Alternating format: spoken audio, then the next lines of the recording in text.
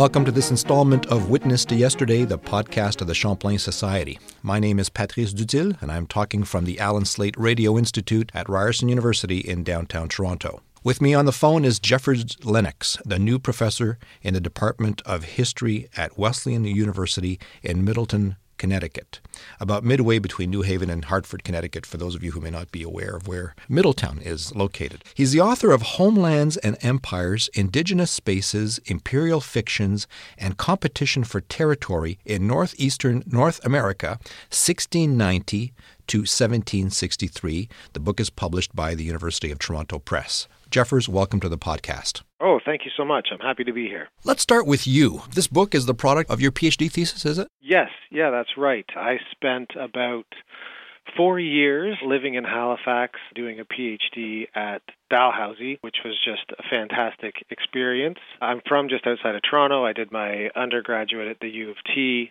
and then decided to give the Maritimes a try, which was a great decision. And I had a great time at Dalhousie working on this project. I then spent a couple of years at the University of British Columbia as a postdoc before getting to Wesleyan in 2012. Well, it's delightful to have you here. Let's start with the obvious. Your book is about vast homelands of the Mi'kmaq, the Abenaki, the Wolastoqiyik, and the Passamaquoddy. Who are these people? Well, these are the members of what is sort of informally known as the Wabanaki Confederacy. So these are the indigenous peoples of northeastern North America who have sort of lived on and through and been supported by their homelands. We imagine at least probably 10 or 12,000 years. And these are people with vast, diverse territories, shaped as much by water as by land. These are groups that had sort of bounded territories, understood their boundaries, and had worked out a way of living in kind of a shared territory. So we're talking about what we know today as Nova Scotia, New Brunswick? Nova Scotia, New Brunswick, northern Maine, and of course... PEI? Is PEI part of it? Yes, absolutely. PEI, Cape Breton, the Mi'kmaq make their way up the Gaspé as well, so it's a really big territory. So all the way to Gaspé? Yes.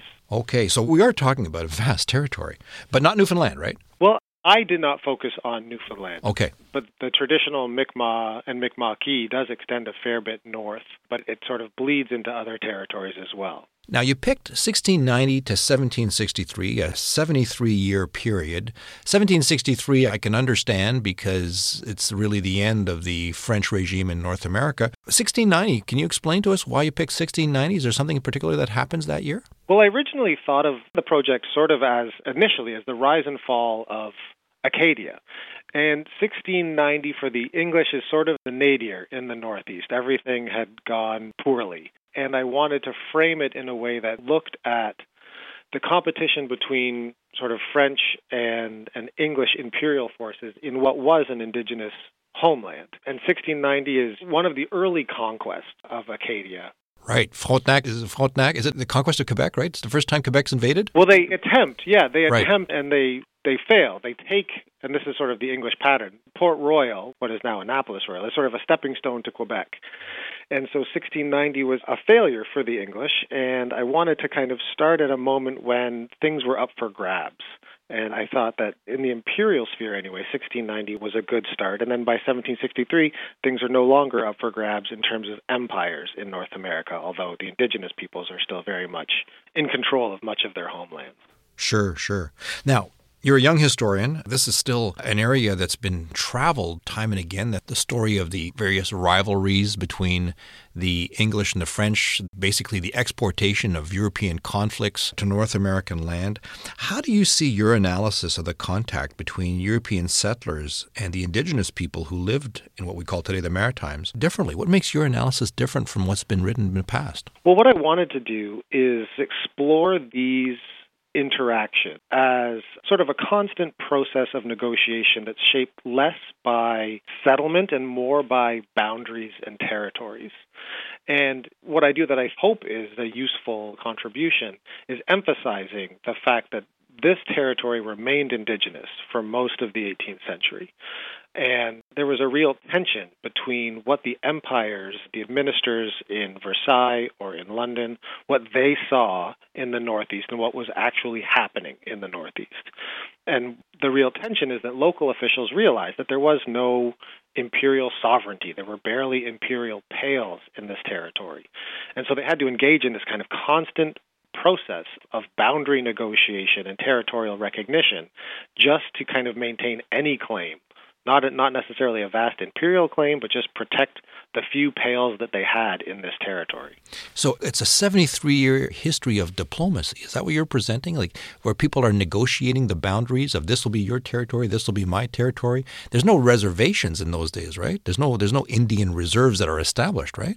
There's not. I mean, they almost do. In the early 1760s, they almost reserve half of Nova Scotia as Indigenous territory, but it doesn't actually happen. But it is, I think, largely a diplomatic history that focuses on not necessarily European diplomacy, although that's part of it, but it's also Europeans understanding and participating in Indigenous diplomacy. That's fascinating. What can you tell us about Indigenous diplomacy? How did it work? Well, some of it is sort of the idea that these relationships have to be constantly negotiated and that imperial forces are pulled into indigenous power structures as much as indigenous people are pulled into imperial power structures. So they would meet, they would have treaty negotiations, and these happened regularly from 1727 right up until 1761, and these were usually processes that were dominated by indigenous diplomacy, so required gift-giving, required long speeches, required days between meetings so that indigenous peoples, the Mi'kmaq and the Wolastoqiyik and the rest of the Wabanaki Confederacy could confer with others, could consult their own sort of oral archive, and come back to these European negotiators and then present their case. And the benefit was that these indigenous peoples could also back up these diplomatic meetings with violence, if necessary. If they didn't think that these agreements were being maintained, they could fight as a result, and they were good at it. Now, again, just to remind us, the French still occupy Ile Royale at that point, right? Yes. Which is Cape Breton today. Yes. So the indigenous people have to negotiate with the French and with the English? Yes. And this is, I mean, they're negotiating. They're also sort of able to play one side off the other. The Mi'kmaq have sort of a deeper and longer lasting and better relationship with the French, who had been in Acadia until they, at least the administrators, were forced to leave Port Royal and relocate on Ile Royale. So they were able to benefit from this French alliance, and the French were much more willing to at least officially recognize indigenous homelands because they're sort of playing a zero-sum game, and if they recognize indigenous lands, they can then claim that they can't be English. So they do have this ability to rely on the French. And I think the French think that they're using the Mi'kmaq, but really when they have complementary views, they work together.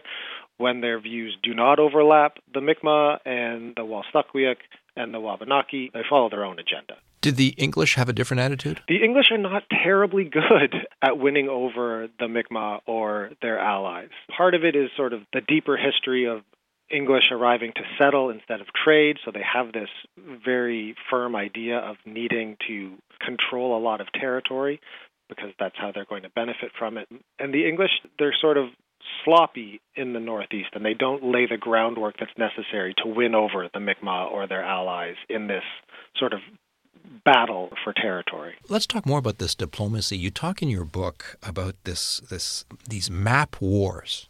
Can you tell us more about that? Yeah, the map wars are fascinating. And this is part of the book where I try to telescope back and forth from the Northeast to Europe. The map wars really pit a variety of geographers against each other, but for the main part, it's Thomas Jeffries, famous British mapmaker in geography, and Jacques-Nicolas Bélin, who is a French sort of official geographer. And they just go at each other over the Northeast. They copy each other's maps, they fudge boundaries, they move names around. They participate in these great sort of public debates that appear in newspapers and magazines. And they illustrate sort of the tension between what they think map making is, which is supposed to be objective and enlightened. But really what they're doing is using that perceived objectivity to mask their imperial bias. And they have at each other in the press. And it's a lot of fun to kind of track the way that they're doing. Well, it sounds like a throwdown. I mean, here's my map, show me your map, and your map is all wrong and my map is all right. Oh, yeah. And Amos Jeffries, I think it's Jeffries who claims that French geographers prostitute their pens for the French Empire. And so they really do, they go at it, and people are reading this stuff and responding to it. So you have the public also responding to these issues and raising concerns about maps and what they're doing to imperial claims. So what do these maps tell us about the period? I mean, they're obviously more than depictions of mountains and rivers, are they? Absolutely, yeah. They tell us about who made them. They tell us about the context of their creation as much as the territory. These maps were made by humans who made decisions, who decided to include or exclude things, usually exclude indigenous presence, do simple things like refuse to use the word Acadia, always use Nova Scotia, put settlements where there may not be settlements. So these maps are imperial tools.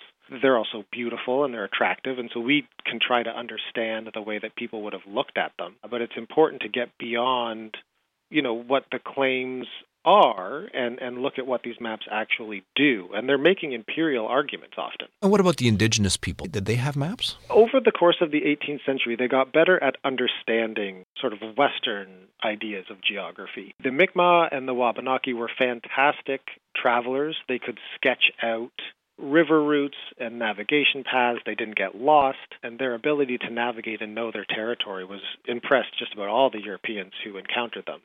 But they would use more sort of oral geography. So places had names that either helped you understand where they were or helped you know what would be there when you got there.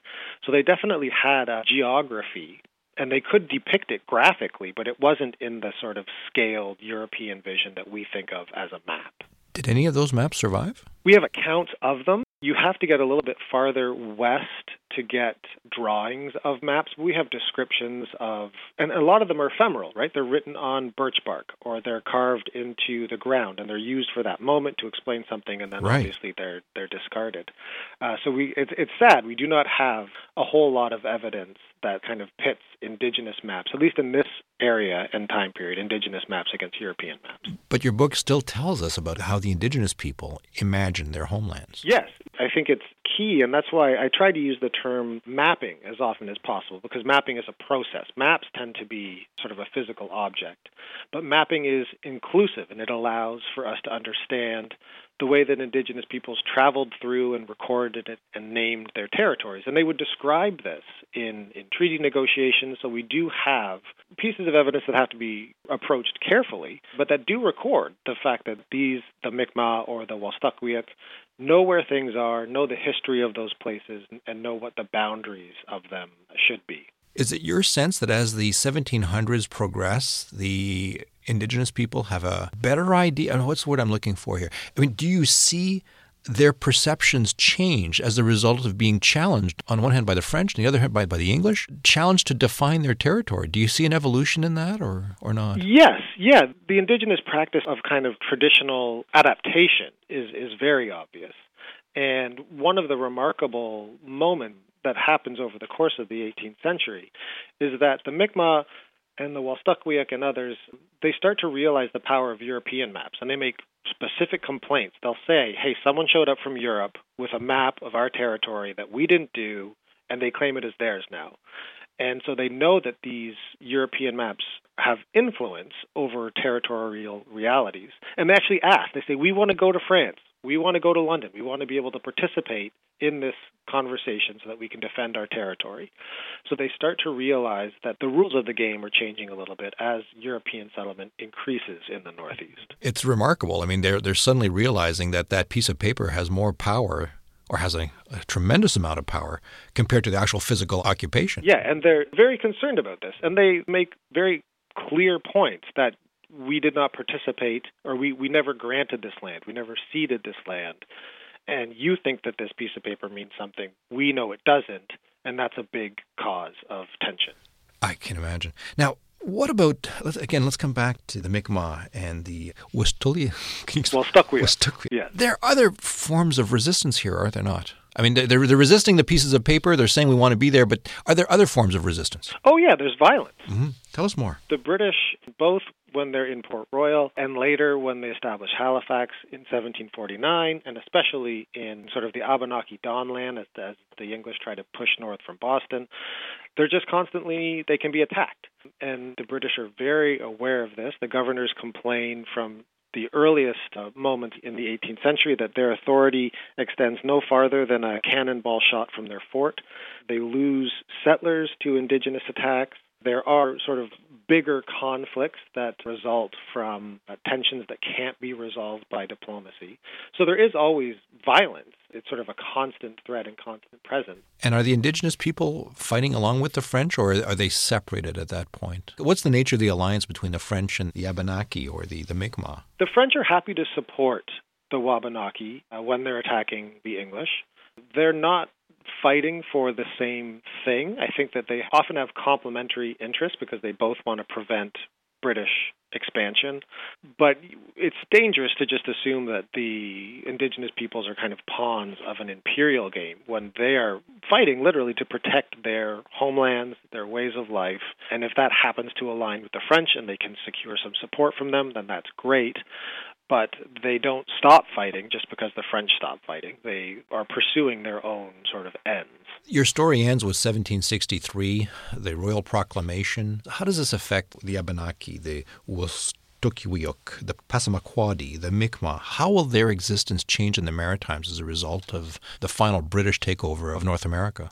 It robs them of the French as an ally of sorts. They can no longer depend on the French to support either through gifts or supplies or other means, which had been kind of a constant over the 18th century.